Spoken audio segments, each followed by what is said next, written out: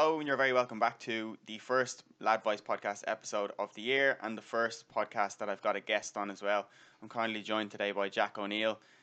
So welcome, Jack. Um, Thanks, Nathan. You well? I'm good. First time doing the podcast with a guest on, so hopefully I'm a decent enough interviewer, and hopefully we can provide some value and knowledge to the people who are listening.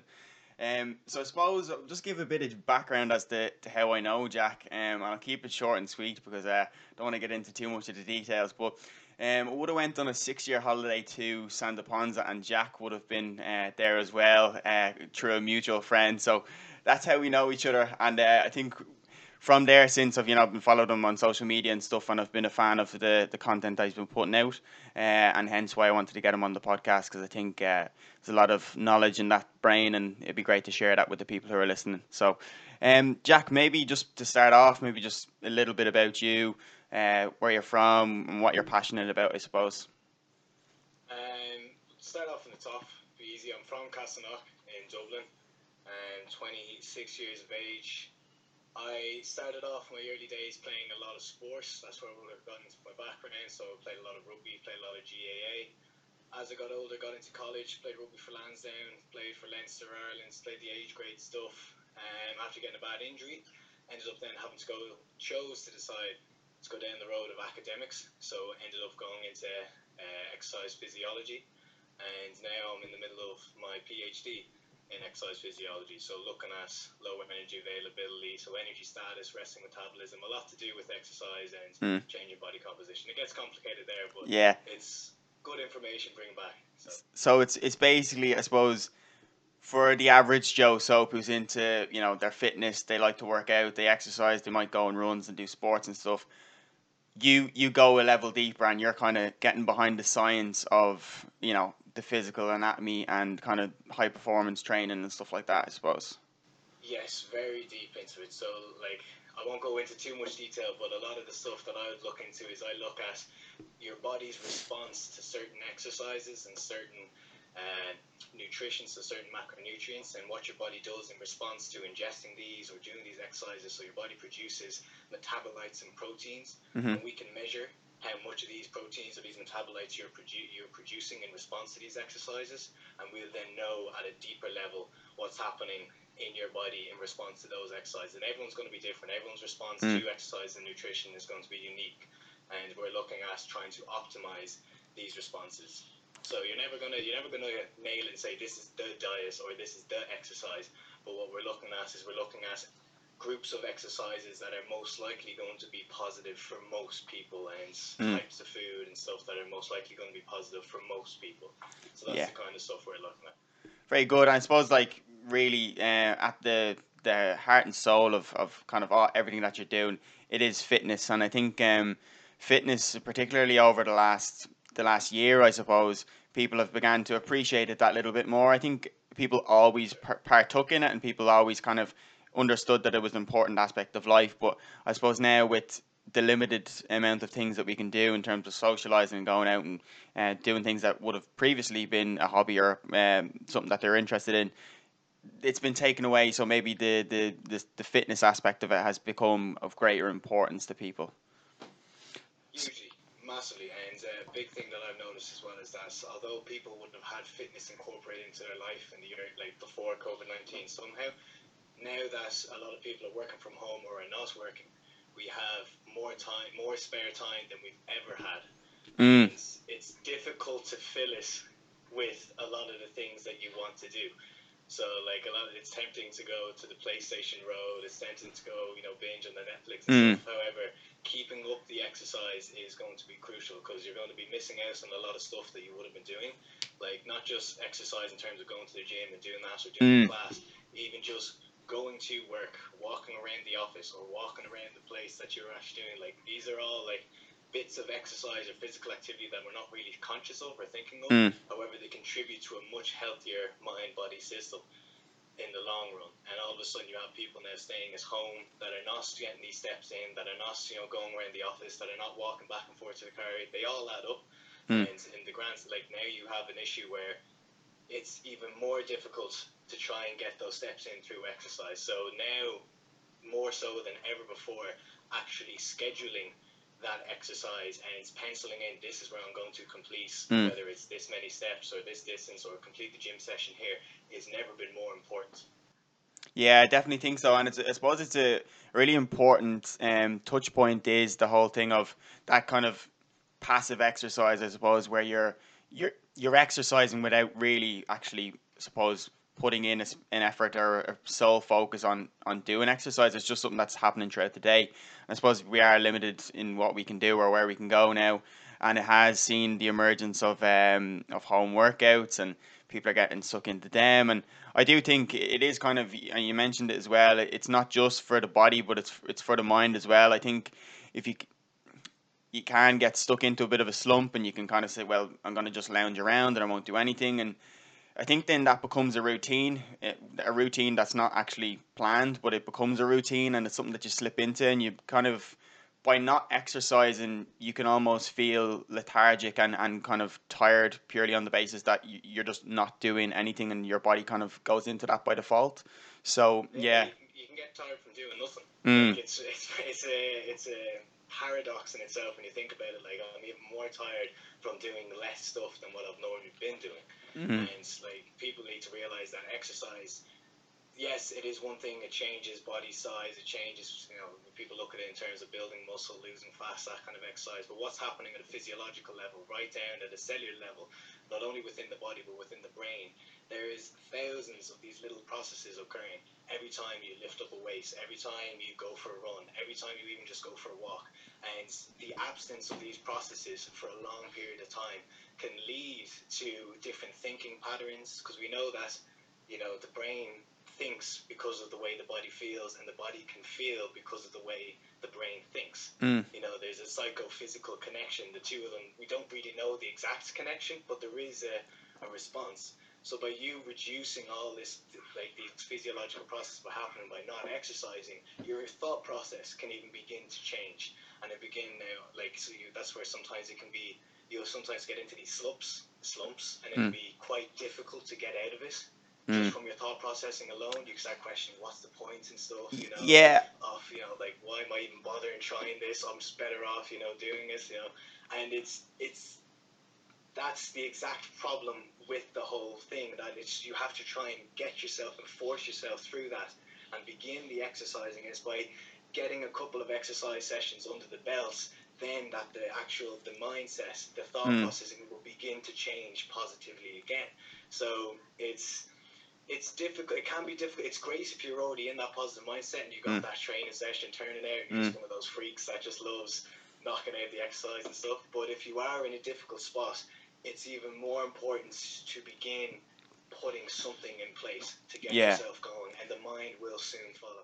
I have had a conversation with people about this, I suppose, over the last year, but maybe in particular during the winter period, because the appetite or the desire to get out and kind of go for a walk or exercise has been reduced somewhat based on just the climate outside. It's not exactly encouraging to step outside the door into the freezing cold, but I suppose something that I've said to people, and I'm kind of, I bring it because I don't have the understanding that you might have. I bring it very much down to just very simplistic terms, and say, or trying to apply what I do know, or how I kind of feel when I'm doing workouts and stuff, is momentum can go both ways. Momentum can be in a positive sense, where if you're doing workouts, it's easier to do the next one, it's easier to do the next one.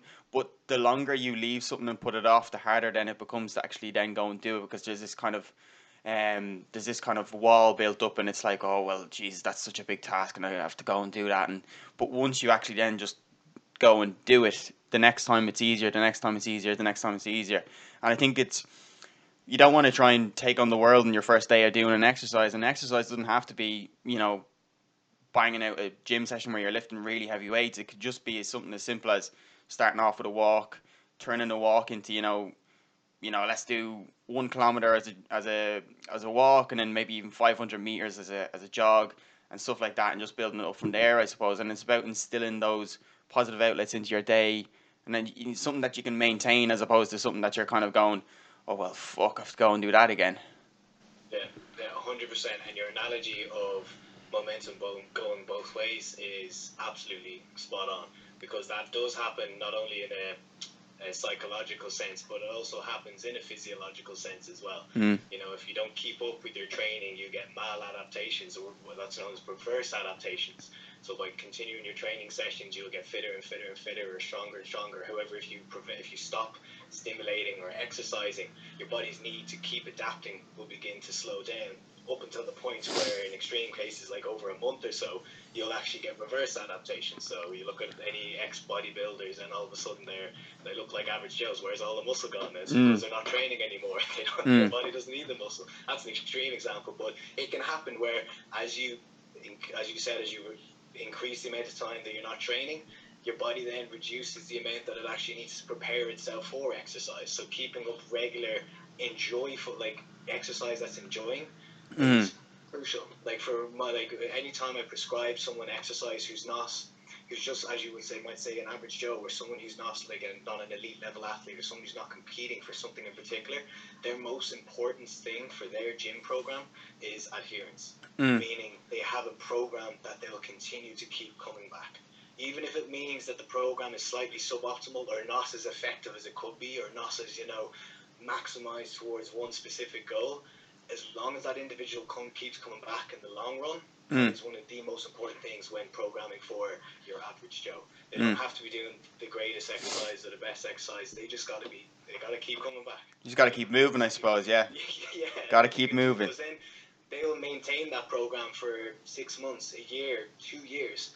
Whereas if you program someone too heavily at the beginning, you'll notice, they hang on to it for 4 weeks, or they keep those 5-mile runs every day for a while, but then eventually they just teeter off and they're back in the hole again, and you've just it's too much too soon.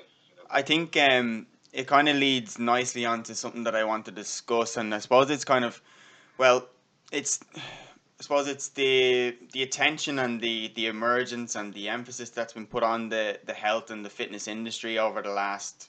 I think it's really come along in the last 5 years. Maybe that's just my observation, I suppose.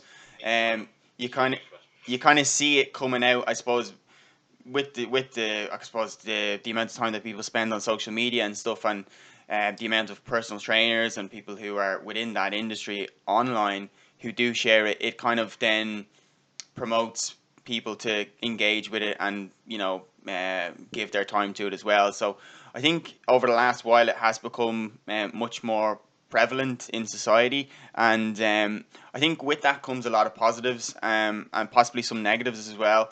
I suppose one of the I don't want to start off on the negatives, but one of the positive things that maybe we could touch on is the fact that for people now, information and workouts and routines and stuff, they're more accessible than ever before. And someone who previously had diddly squat knowledge of anything to do with the gym, going in and wouldn't know how to do any exercises, now that it's been presented and put in front of them on a phone that they would already be on regardless, is encouraging people to get into fitness and feel more comfortable with doing that as well, because of the removal of kind of, well, where the fuck do I start kind of thing. So in terms of the other positives that have come from the increased interest and the increased participation within the health and fitness industry, would there be any other kind of positives that you've seen, or other positives that maybe you've taken from it? Obviously, you're quite immersed in it, and you're obviously extremely passionate about it as well. So, like the positives from technology and its effects on, well, it could be technology, or it could just be the actual positives about health and fitness industry in general, I suppose. Well, yeah, in general, I suppose, but with particular emphasis on like how it's grown and why it's grown, maybe. Yeah. Well, first of all, technology, like today's technology, has allowed access to information more so than we have ever had, like over like the past 100 years. So like you literally you just say, hey Siri, hey Alexa, tell me about blah, and you got that information, as much of that information as you want. But what I have noticed is exercise becoming a lot more desirable to people who would never normally see themselves as exercisers. So like people that would generally accept, like they accept that they might not be an athlete, or they might not play sports, or they might not compete for something in particular. However, there's a much bigger understanding that exercise is so crucial towards maintaining optimal body health, physical health, psychological health, and also just giving yourself a better general sense of well-being. So there's a lot more people that I've known never to be athletes or never to be interested in sports. However, they have a much better understanding now from the likes of social media and from the access that they have on the internet that exercising is like, it's something you got to incorporate into your life somehow. Yeah, and I suppose the thing with social media is as well, it kind of creates that kind of community feel or that sense of involvement, and even that whole thing of, well, you know, someone who previously said, well, look, I'm not really, I'm not a sports person, or I'm not an athlete, and exercise just isn't for me. I think an encouraging aspect or an encouraging factor would be seeing maybe people who are a similar body composition to them or a similar background to them, in terms of maybe it's just career path or maybe it's just where they're from, and then kind of being able to say, well, it's sort of inspiration in a sense, where they can say, well, if he can do it or if she can do it, then definitely I can do it, and then that kind of gets the ball rolling from there and allows them to kind of pursue. Yeah, and it's much more accepting of everyone. You know, you don't have to be ripped and shredded to be a part of the health and fitness community. Anyone can be part of the health and fitness community, which is one of the pros, as you said. But then it could also, that's where it ties into, that's where it gets a bit murky, that's where it gets a bit grey, because yes, the health and fitness industry is very accepting of everyone, because everyone, like, it's meant for everyone. There is no individual who cannot exercise in some form or manner, you know, and be fit in their own way. But what happens with that is you then have people portraying, they tell you the information that is acceptable for everyone, yes, but then you have people portraying that they might not be saying it, but the person who's telling you to be, you know, healthy and everything is also, you know, 4% body fat, or using performance enhancing drugs, or might be, you know, they're absolutely shredded themselves, and they might indirectly be relating, you know, they might be putting that pressure on that there's a certain body type that needs to be associated with health and fitness. And it's definitely, that is present in the health and fitness world, that you have female athletes who are all about the booty and the thing, you know, and it needs to be the biggest thing going and all that kind of stuff. And then you have the men who need to be, you gotta have bicep veins that look like hoses, and you gotta have shoulders, like, you gotta have difficulty walking through a door. But like, there's those extremes are, there's no, at the minute there's no real understanding of why, no one's explaining why those extremes are unattainable to most people who partake in health and fitness. No one's explaining why that's just not going to be achieved by 90% of the people who begin training. Or no one's explaining why those kind of states of body are not actually necessarily that healthy or that fit at all in the first place. That's what's kind of lacking now, especially in terms of social media. No one's actually stepping forward and saying, hey, look, these super shredded, ridiculous, beautiful people are not actually, you know, that healthy. You know, they're doing things that are actually quite dangerous to themselves in the long run, just to obtain that certain physique. No one's actually going into explaining this, and I think that it definitely needs to be that delivered. That message also needs to be delivered along with the inclusivity of everyone for health and fitness. That's the key missing factor. Yeah, that's a really good point, and it's something that I definitely wanted to discuss as well on the podcast. And it's something that I suppose, with the little knowledge that I have, would have tried to explain as well, with regards to just, I suppose, like your physique and your oh my god, what's the word? Anyway, something that I tried to promote previously, and so yeah, we'll come back to it. But I do think it goes both ways with regards to that. I think, firstly, there's an ownership on, let's say, me as an individual who isn't someone who's shredded, got abs, built like a shit brick house. There's an ownership on me to say, well, okay, firstly, I see the Instagram picture, I see the image that's portrayed, and I say, oh, well, I want that. Well, okay, Nathan, I think you need to be conscious about it and say, well, in order to get that, it's not gonna come like by just going out the back and lifting weights aimlessly and doing it for, you know, maybe 2-3 days a week when you feel like it. There is a lot of sacrifice and there is a lot of effort that goes in behind that. So I think that's one aspect. There's an ownership and an accountability on the person who The is individual, the receiving, receiver of that yeah, information. receiving the information, and then I suppose on the flip side, then again, is there's an ownership on. There isn't necessarily an ownership because I suppose they can do whatever they want to do, and it's if they want to post something, they can post it. But I suppose when we're talking about the health and fitness industry, and for the most part, it's PTs and stuff that are have that kind of physique, or it's someone who is very much immersed in the fitness industry, because you don't get it overnight. It just doesn't happen. So I suppose it's for them to make a decision as to whether am I posting this picture in order to show off and look good and kind of, I suppose, advertise my services that you can get this, or am I posting this to, I suppose, one, brand myself and kind of portray the image that I have, and also make people aware of the fact and the story behind this physique, because again, like people see the abs, people see the muscles, and then they say, oh yeah, well I want it, but they don't know the sacrifice and the stuff that goes on behind the scenes with regards to that as well. So you'll be in a much better position to kind of maybe talk about some of that kind of sacrifice, the effort, and everything else that goes with it to kind of obtain that physique. Of course, and just to go back and touch on real quickly the points of these individuals, they're posting these things because a lot of them, they have their own businesses, Mm-hmm. and when you're ripped, or when you have a great booty in the picture, or when you have great abs in the picture, you're going to receive more engagement.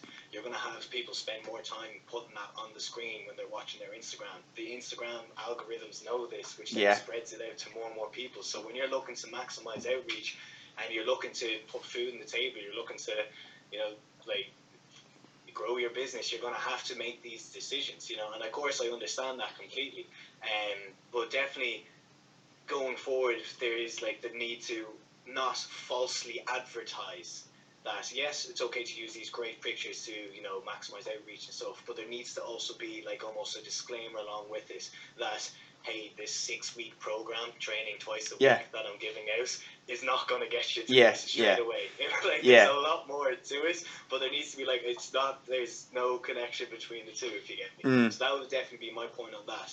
And then to go back now to touch on the requirements to look like, to have a phenomenal physique and to look at your best, when you're talking about these shredded people. First of all, usually muscle maturity is something that comes into it, which only really starts to happen 10 to 15 years after you begin lifting weights. So unless you started at like 12 years of age, 13 years of age, and continue that process for 10, 15 years, if you wanted to have like that large muscle mass that you see on pro bodybuilders, and like to see on like the natural bodybuilders, maybe not the pro bodybuilders, but the natural bodybuilders, it takes 10 plus years of consistent training, which is going to include lots of failures. When you're talking about, it's also changes to body fat levels. Your body is really sensitive to changes that are too quick. If your changes and reductions in body fats are too intense or too severe, you usually get bad, or you get like negative changes to hormonal levels, to satiety hormones, so hormones that are responsible for your hunger and everything.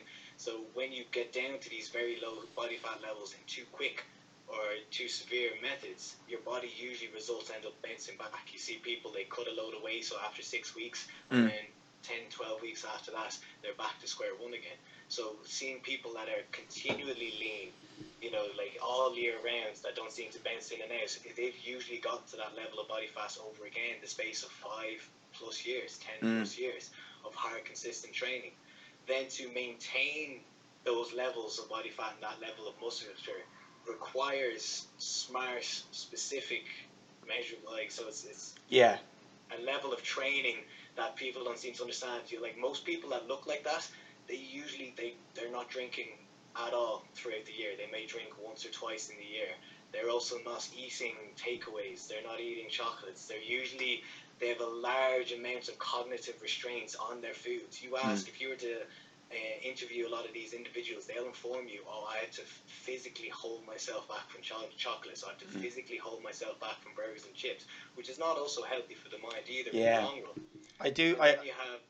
Sorry, just one thing on the mind and stuff is, like I think it's something that I said previously, and it was basically if you're looking to sacrifice your mind in order to obtain a certain physique, it's not really the best way to go about it, because ultimately your mind is just as important, and if not as or more important than your body, because I mean it controls everything else. So yeah, sorry, just to think to emphasize that No, point. that's good, yeah. And because you have, like, you'll notice these people are continually and willingly preventing themselves from eating these foods. And a lot of the time, especially if you're not well rehearsed in how to count calories and how to appropriately distribute macronutrients, so like carbs, proteins, fats throughout the day, like it is possible to be shredded and to include small amounts of these foods. Mm. However, most people that usually go on these journeys, they just read that, oh, plain broccoli, plain chicken, and I'm good to Yeah, go.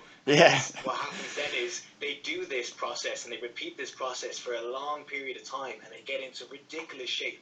However, now they're at a point where, because they never really took the time to kind of just take the time slowly with it, educate themselves, understanding the effect, like the purposes of a calorie, what a fat is, so understand these whole processes and developing a good nutritional plan, they're now stuck where if I eat anything else except broccoli and chicken, I start getting fat. Mm. And the thing then is you're then left in this real like dark place in your mind where you have to continue for you to maintain this Yeah. physique. You then have to continue on this dark road where you'll get people, they can't even look at ice cream, they can't do that, they can't go out with friends, they can't go out, eating food and stuff, or, going out for dinners and family dinners, or they have to bring their own food and everything to these occasions. And a lot of the time people don't, as we mentioned, people don't see, first of all, these sacrifices, like, because some people will do this and be highly aware. So yes, they are restricting themselves, but they want to reach that such low level of body fat, so they want to have that such high level of musculature that they are aware of the sacrifice they have to make. But we don't see any of these sacrifices that are occurring. I think that sorry. Yeah, and then so that brings into the point of you're scrolling down your newsfeed, you see these phenomenal physiques and stuff, and you wonder what it's like to achieve that. You don't usually see that the negatives of having such low levels of body fat can have on the body. So, like, being usually to obtain these levels of body fat to such low levels, you have to be in what we refer to as a low energy availability state. Mm. And what happens when you're in a low energy availability state for too long of a period? So when you're talking 8, 12 weeks plus, you'll start noticing reproductive dysfunction. So for females in particular, they'll have cessation of their period. And for males, you'll notice a reduced amount of libido. It'll be more difficult to have an erection. It's harder to have any of these, sexual thoughts or ideologies. You then have trouble keeping your body warm. You'll notice that you're freezing cold all the time. So because your body is not getting the energy that it needs to maintain these levels of body fat, it no longer continues to warm itself appropriately. So you'll notice your hands are cold, feet are cold, you'll be shivering a lot. You'll begin having GI issues. So with your stomach, you'll noticing bad, whether it can be as bad as diarrhea. You'll notice a lot of severe bloating because your intestines are spending so much of their time empty from the lack of, or they're spending so much of their time too full with fiber that they can't actually extract energy from. You're getting a lot of bloating, you're getting a lot of constipation as well with this. Like, so there's a lot of other things that can happen to the body just to look that way, to look like the shreds that you have. Like, and a lot of the time people don't realize that to get to that level, there's that amount of sacrifice, and there's also those negative consequences of all those sacrifices as well on top of that. Yeah, I think so. This is something that you do by choice, and it's something that you love to do. I think you described yourself as a super shredder on an Instagram post. Um, so like, where has that come from, and what is where does the love for kind of that I suppose it's a love for a struggle, because obviously in order to obtain, because I don't think anyone does it, or I wouldn't imagine anyone just does all of this hard work and stuff purely for the end product, to say, look in the mirror and say, there it is, I got it. Like, there has to be a greater desire, or there has to be some more motivation behind it than than an end product. I think is it enjoying the kind of the the slog, enjoying the endurance, enjoying the kind of the actual the movement and the training that it requires, and then I suppose the the the strategic planning behind getting to that end result. Would that be Yeah. kind of where it comes from? Like for me personally, I wanna like how it began was watching Ziz videos. I don't know if anyone else like. There's probably a handful like watching that guy Australian dude. He had the tattoos.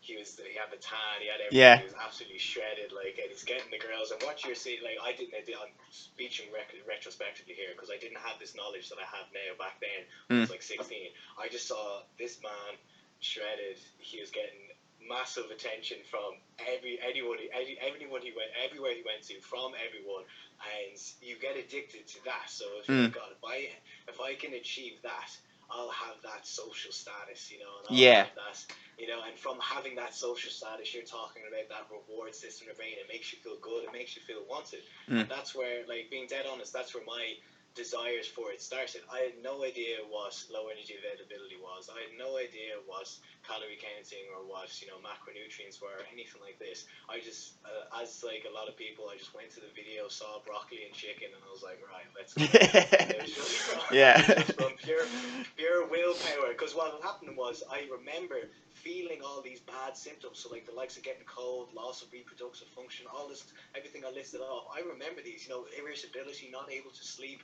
But I said, doesn't matter. I have this, and I have a social status. That's what it was selfishness was why I got into my fitness. I didn't understand there's the whole I heard there was health aspect and everything of it, and also like I was playing rugby and stuff, and it's like that's I just wanted it for that. Yeah. And it wasn't until that I got really deep into once I got into UCD and started going and came up going through the anatomy, the physiology, and understanding all of these systems, just actually what is going on. And I know it can be similar for a lot of other people that they get addicted to this physical status that a great physique can get them into. I suppose it's probably ego driven. The ego. I think the ego can drive a lot of life decisions, and sometimes for the right reasons, sometimes maybe for the wrong reasons. I think it's obviously it evolves over time as well, and the more kind of the more I suppose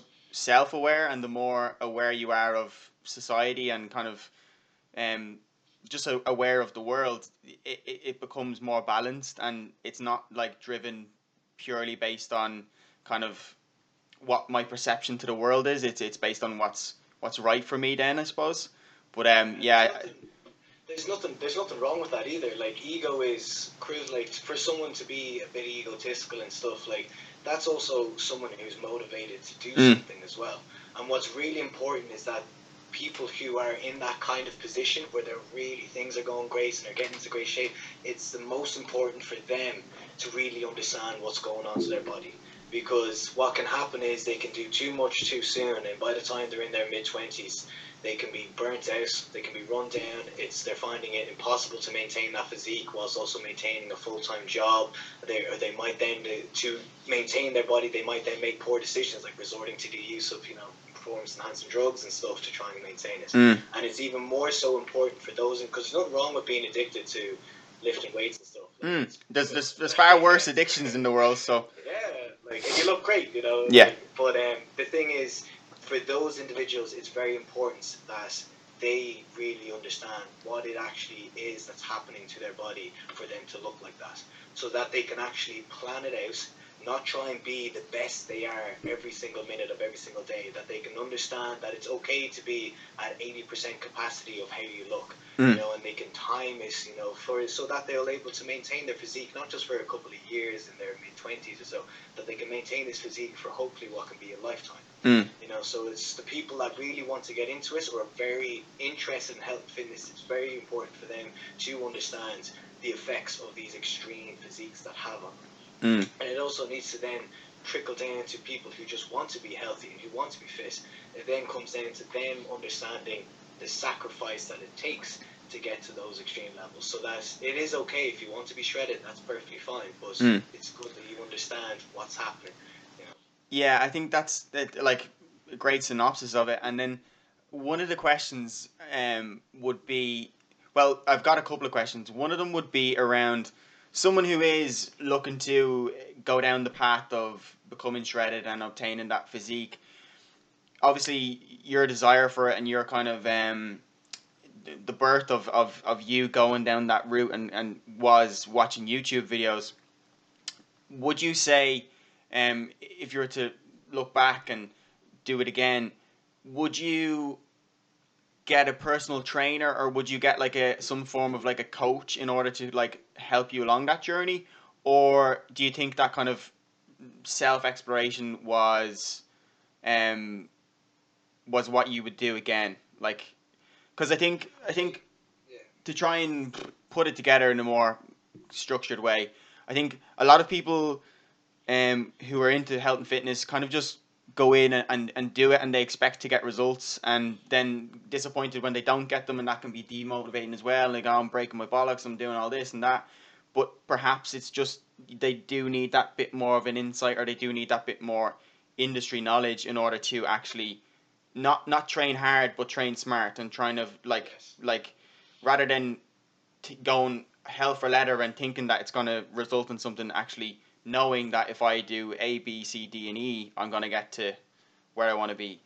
Um, Yeah. so would that be an advice from you to do that, or? If it's someone who's serious about continuing their education, I would highly recommend doing something in college that would be associated with it. If it was someone like, so like, I'm going to try and kind of tear this down. So if it's someone who was like, this is my, I want to do this, I'd highly recommend that they choose an appropriate college course. So whether that be then the physiology route, or health and performance science, or sports science, there's plenty of them throughout the country as well. There's that. If it's not possible in college, the next one will be there are tons of PT courses that can be done either part-time, over 22 weeks, or full-time over 6 weeks, where you learn how to become a PT, where they do touch on these aspects of calorie counting, appropriate training styles, programming. So like that would also be another one for individuals as well. And going down from that, the effectiveness of coaches can be huge, especially if you're someone who doesn't really want to necessarily do all the thinking, or all, like, if you kind of want to be a part of it, but you don't necessarily want to ever learn to become a PT, or ever learn the in-depth knowledge behind it all. Getting a coach is key, and the kind of coach you get is also crucial. So even if you're someone who necessarily doesn't really want to, like, some people just want to be, just give me the list of things to do and I'll do A to B, and like, that's it, I'm gone.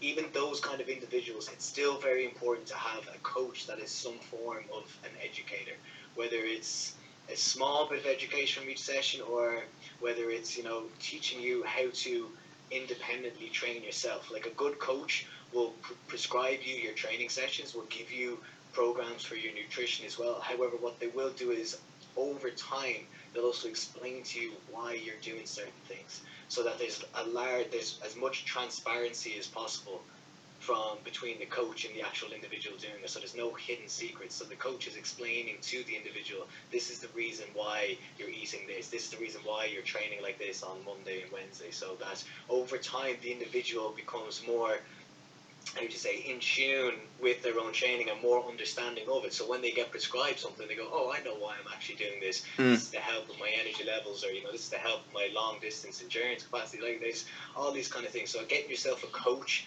who kind of teaches you along the way, not necessarily holding your hand. You still want them to be like, you do what you need to do, like, and get you psyched up, but it also just gives you a little bit of explanation as to why they're prescribing these things to you, rather than show up, okay, set up a little circus, we run around the circuit, okay, bye.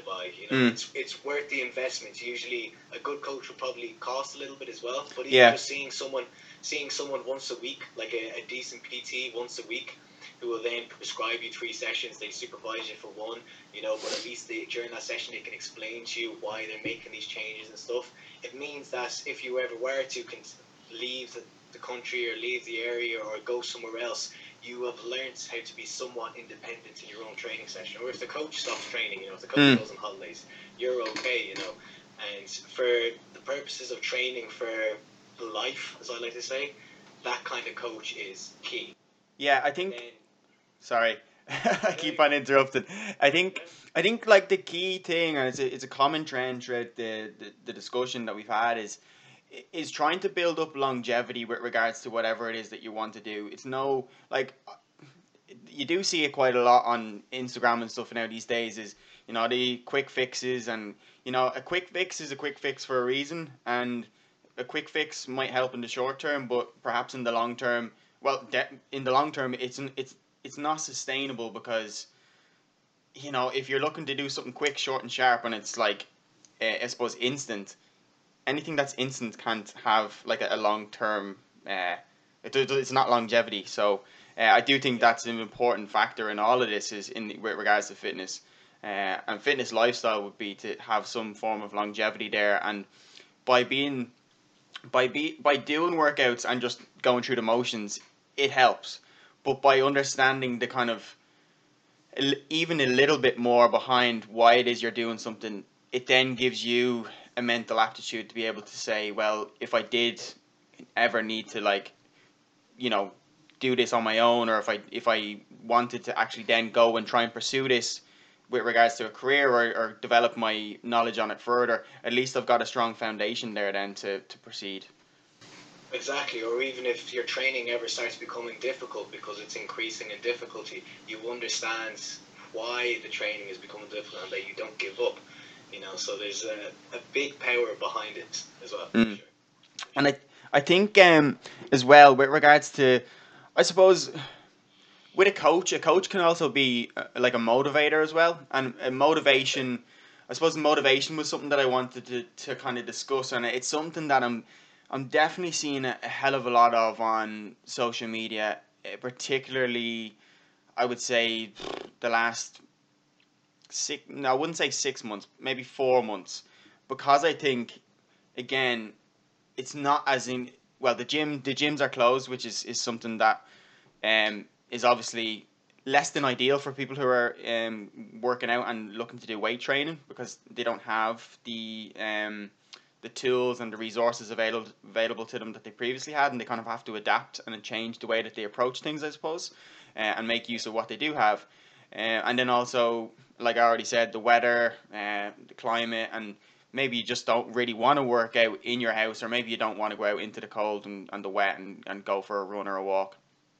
But motivation, I find there's always a reason why we do anything in life. Like there's always a reason why, regardless of whether we know, whether we consciously are aware of the reason why or not, there is a reason why. And I think motivation, people say, oh, how do I get motivated? Well, first of all, it's there's no straightforward answer to say, well, if you want to be motivated, you need to follow steps A, B, and C. Um, and I do think having a coach, or having someone, even in a like an external kind of form of accountability, definitely helps. But people do need to hold themselves accountable as well. In terms of motivation, like, would there be certain things or certain aspects of that you would kind of try to embed into your like routines or fitness journey, I suppose? Well, first of all, motivation sometimes comes at a later stage for some people. They're never actually going to be motivated to start doing the exercise for some individuals. The motivation will come later, however, and what they need is they need to be disciplined in their decision to begin exercising. Mm. Motivation will become once results start coming back, once the feelings of energies come. So for some individuals, if you are feeling unmotivated but you are aware that you do need to begin some form of exercise, those individuals, I promise you, motivation will come. It might take a little while, a couple of weeks, once you start seeing results. But for those individuals, discipline and a decision to just say, right, I'm starting today and I'm going for it. The next Monday, just get in on this, start this, and make it begin to. Motivation will come. Yeah. Then for other, the other, because you have the other side of it where someone just gets super motivated and they're just Yes. like, all right, I'm going straight in and cracked. Now the key thing then for both those individuals is how to maintain motivation. And the key thing with maintaining motivation, because it's not going to be there. You are going to have days where you're going to be like, I hate the gym. Right? Like, I have them, and right, even those super shredded people we talk about, believe it, they have days where they're like, I hate the gym. Like, I don't want to be here. So the key thing for maintaining motivation is having, first of all, small goals along your way. So setting up, whether that be someone who's going to say, well, I'm looking to keep, let's say, hit a 5K in 25 minutes, and they begin and they're hitting the 5K in 30 minutes. For them, having saying, well, let's say we try and hit this 25 minutes in about 6 to 7 weeks. Already, that 6 to 7 weeks, that individual's going to be motivated because they have a goal in mind. It's measurable, it's achievable, it's realistic, and it's also given a time constraint on it. Yes. So you've already motivated. So even if you are less motivated some days, you still know at the end of that 6 weeks you want to go for it. So whether that be a weight loss goal, whether it be a strength goal, whether it be the number of push-ups you can do, the number of burpees you can do, there's tons you can make up. Having a goal is key. The second thing is being able to then reflect on that goal accordingly when you get to the end of it, whether you achieve this or not. If you are successful in that goal, you need to reward yourself with something. Don't go nuts, reward yourself like a scoop of pints or something. Yeah. It could be having a meal or having setting yourself that giving yourself that little reward, that little break that you deserve. Buying yourself something. Yeah, a new pair of runners or something that will actually, exactly. yeah, something along those lines. It's huge, yeah, because you've earned it. And now, as soon as you reward yourself, not immediately, but within a close enough time frame, a day or two, you then want to be there. So even if you didn't successfully achieve it, you then need to be nicely critical to yourself in a way, so critical to yourself in a positive way, saying, well, why didn't you achieve it? Maybe 30 minutes down to 25 minutes was too much of a goal. Maybe it wasn't actually achievable for where I am at the minute. So what you do then is, that's perfectly fine. It's not necessarily a failure, it's a point of learning. It's a lesson and a learning, yeah. Exactly. So when you're going forward, you can then make a more achievable goal. And then the next thing, so that's after, so you have your goal, you have your reward system, being able to reflect upon your progress that you've made. The last thing that's key is making a new goal. Okay, it's because a lot of the time people get to a goal and it's like high fives all the way. Back and God, disaster. Yeah. And unless you're going to be a 5K runner or a max deadlifter or one specific action, if you're just going to be a general exerciser, it is very important that your goal is different from the last goal. Okay, it doesn't mean that you have to stop running your 5Ks and stuff, but it just means that you're giving your body something new in terms of what it can think. Another stimulus. Exactly. You can still maintain your 5K performance, but it's novel enough and it's original enough that it's not going to be, because if you get 30 minutes down to 25 minutes, you're like, cool. And then you said, right, let's get that 25 minutes down to 20 minutes. Eventually you're just going to be like, I hate 5K. Yeah, the first 5 minutes is easier to knock off than the next 5, I think you get to it. Keep going after, if you keep going after 5Ks, it becomes, stale in terms of your brains. Can become a bit mundane, I suppose. Would be exactly. Yeah. So making a new goal that is different from the previous one is key in helping maintain your motivation. You should be able to maintain that motivation throughout full years of your training. And something I read a book. It was called, I think it's on the shelf there.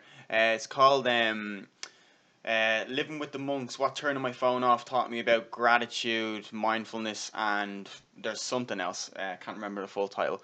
But one of the quotes that I took from that, or one of the kind of analogies or paraphrases that I took from that was, when you're looking at doing something and you don't want to do it, ask yourself, if you do it today, how will it make you feel tomorrow? And then it becomes a much easier decision to do what you don't want to do today in order for yourself tomorrow to say, thanks mate, well done. I know I didn't feel like it, but you did it, and now today I feel much better for doing it. So 100%. Like, there will be gym sessions and there will be exercise sessions where you just don't want to do them, but I can guarantee you, once you finish those once you actually complete them, you'll always be happy that you did it. You'll never, if you didn't want to do a session, you knocked it out and you're still feeling bad, something else is there's something. Yeah, there's something else going on. You need to. You might be sick or you might be ill, Yeah. But if you're finding yourself that you did the gym session, even when you don't want to do it, but you just get through it and you finally finish it, you'll always feel a sense of reward and a sense of achievement as well. Exactly. That you actually managed to defy what you thought, saying, "Oh no, I'm not going to make it," but you ended up getting through. So it's always good. Now, that being said, monitoring this, if it's happening very often, every day of the week for a whole week or 2 weeks, that you really aren't feeling the gym session, maybe you are like that previous example we talked about, where you're pushing it that little bit too much. where you just need to kind of, rein off. So remember the whole thing about, we talking about the energy availability and stuff. So there is that. That would be kind of more towards the person who's doing a lot of training for themselves. However, for most people, just making sure that getting through their gym sessions, and like we mentioned before, adherence, as in they keep coming back and doing them in right order, they'll find themselves reaping the benefits of a long-term exercise program that is only going to do wonders for themselves. I think that's brilliant, and hopefully people do kind of get a greater understanding for how they can kind of look to maintain that motivation, because again, look, it fluctuates, and it's something that's you can't avoid. That there will be times when you don't want to do something, but sometimes it's just about turning up, and hopefully that's helpful.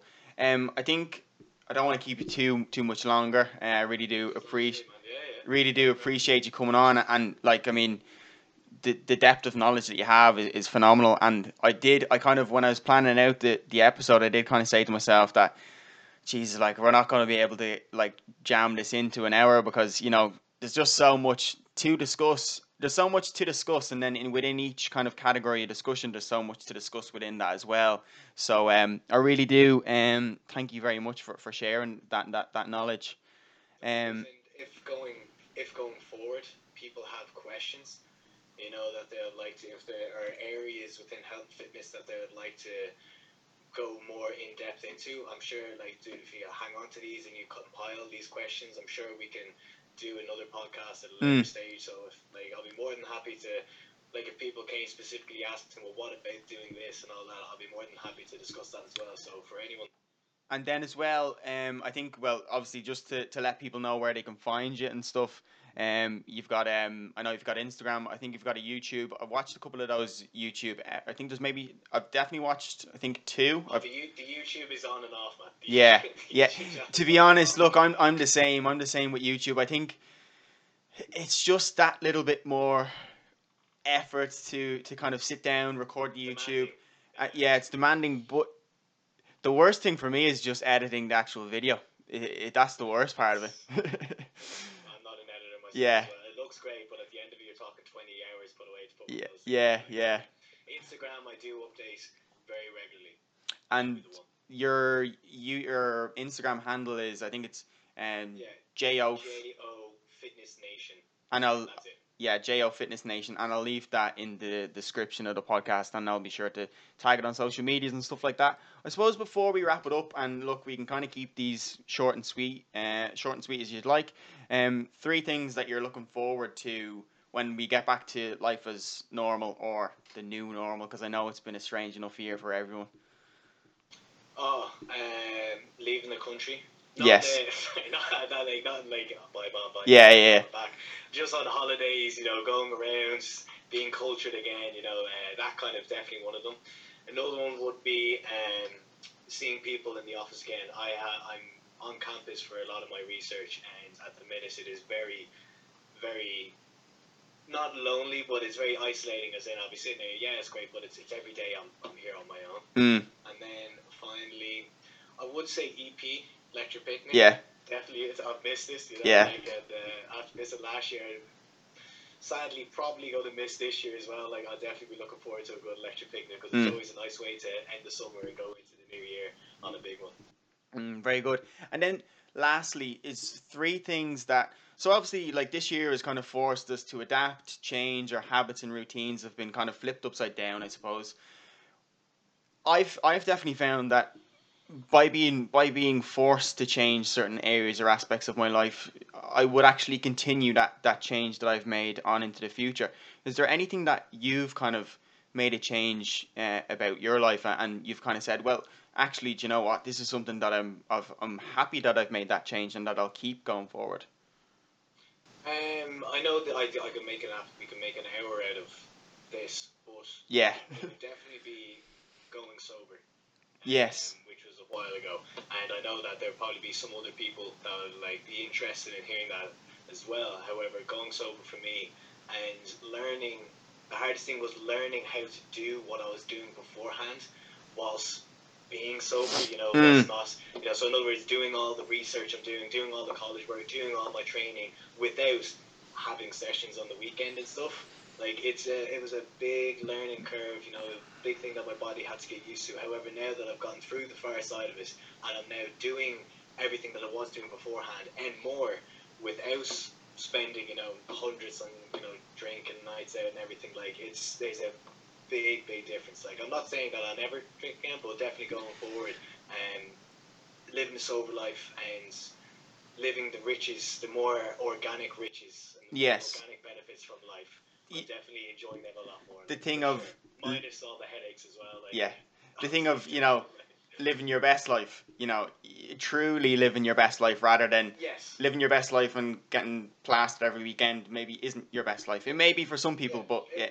It was fun, man. Don't Yeah. get me wrong. It was absolutely, it was unbelievable crack. But it, you know, it gets old. You know. Yeah. I'm not saying I enjoyed it to my fullest, and I'm happy now that I experienced that life, Mm. and I'm happy now that I've also managed to, you know, kind of work that part of my life out of me. As in, like, I don't necessarily, you know, how would you say? I'm no more reliant on this, and I'm no more, you know, dependent on, you know, these things and nights out to do what I need to do now. And I'm finding that I'm starting to love things that I never thought that I would love, you know, and just get enjoyment from things that I never thought I would enjoy, you know, and everything feels a lot, you know, as I said, like earlier, I like the word organic or a lot more natural to my own body, you know, things that I used to find incredibly boring, I'm now actually finding not too bad to deal with and stuff, you know, so it makes everything a lot easier to do other things, you know, whether it be the difficult tasks with the research and all that. I suppose it helps you find balance, and that's what this is all about, is trying to find balance and what works for you, because it's going to work differently for everyone. But I do think, look, we could talk for donkeys on the whole drinking sober. I'm doing dry January at the moment. I did dry January last year. And it's a kind of it's something that I'm playing with in my head and saying, look, do you just say go and do dry February as well and just see what happens? But look, I recommend for everyone to give it a go. If to anyone who has ever thought about going sober, or anyone who's ever felt, you know what, these nights out are starting to get a bit too much, that's exactly where I was when I finally made the decision to kick it all. You know, just to not necessarily kick it off for good, but just begin by just taking a break.